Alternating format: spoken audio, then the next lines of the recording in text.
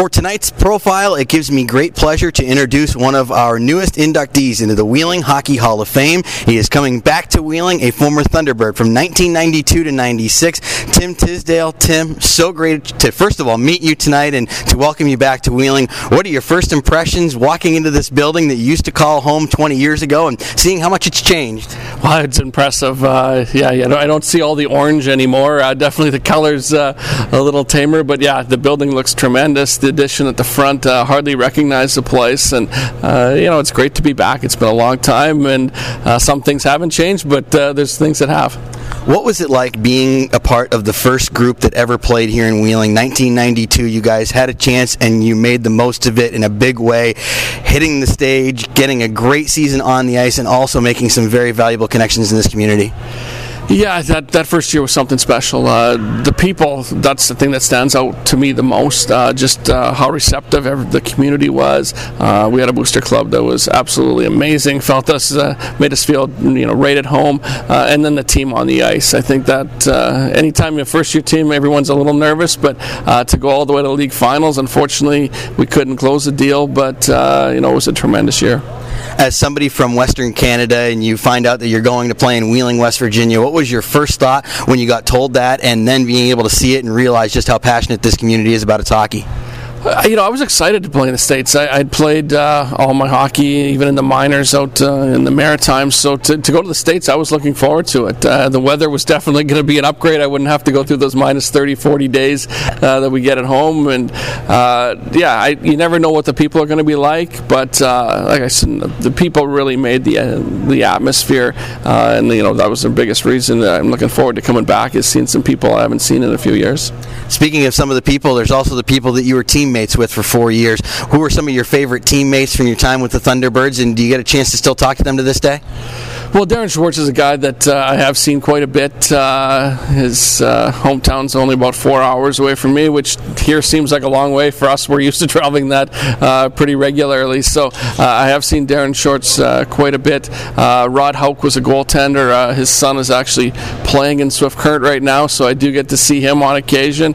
And those guys, Devin Edgerton was tremendous. What a skilled hockey player he was. So, there's lots of guys. I could go through that list. Tim Roberts and Brock Woods were two very good defensemen we played with. But it was a really special group.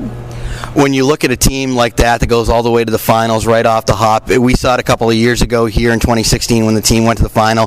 There's a lot of talent, but there's also some chemistry that gets together. What do you look at as the balance of why you guys were so successful on the ice?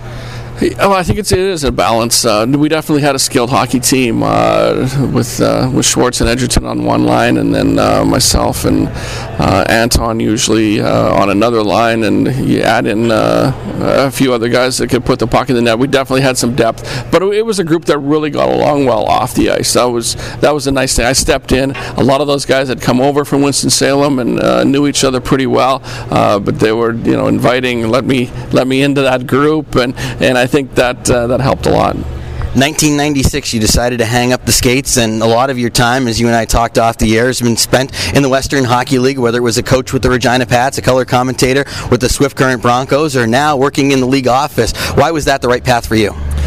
That was really the reason I came to Wheeling, is that I had an opportunity to be a player assistant coach, learn the coaching background. I had played in the American League. Other guys were thriving. They are looking forward to moving up. I was really content on being here. So, that opportunity opened up. Doug Sutter gave me a chance to be an assistant coach here, and that sort of led into what I wanted to do. What about after that, going into the broadcast booth a little bit, and now in a league office, you're kind of experiencing all different areas of the game? I have. I don't think there's much that I haven't done. I haven't been trainer yet, so maybe someday I'll take that on. But I got an opportunity to coach in the Western League and with Regina for a couple years. Decided that it was just too tough on family to keep moving and looking around. Longevity in the coaching business isn't very good. I loved being on the radio. To get back in the rink again, a guy by John Keane gave me an opportunity to do it with him, and I spent 3 years doing color, and now I'm working on the official side. We call it officials coach right now, so we spend some time with the officials and try to help them move up the ladder as well. What's the hardest part about that job? Well, everyone's got an opinion on officiating, and we tell these guys every time they make a decision, one team's going to like it, one team's not going to like it, no matter what they're doing on the ice. So you go out, you call a fair game, be consistent, and that's all you can do. If you're in it for the glory and looking for praise, it probably isn't the right profession for you, but it's something that's part of the game and very necessary. What do you tell your officials who are maybe on the younger side of things and have aspirations of working a pro game, ECHL, AHL, or maybe even graduating to the show? Well, they all have goals, and that's what they're looking for. And we try to work with them on little technical things. Skating is so important now. The NHL has really stressed that they want the officials to be able to skate as well as the players are. So that's one thing they can control. Other thing is to be patient. You don't take up reffing at 6 years old like you do hockey. So you're not starting reffing maybe until you're 13, 14. So you're quite a few years behind. So the development process is a lot longer for officials. What's it going to be like to step out onto that ice tonight and get enshrined with some of the people like Sauter and Schwartz you mentioned earlier?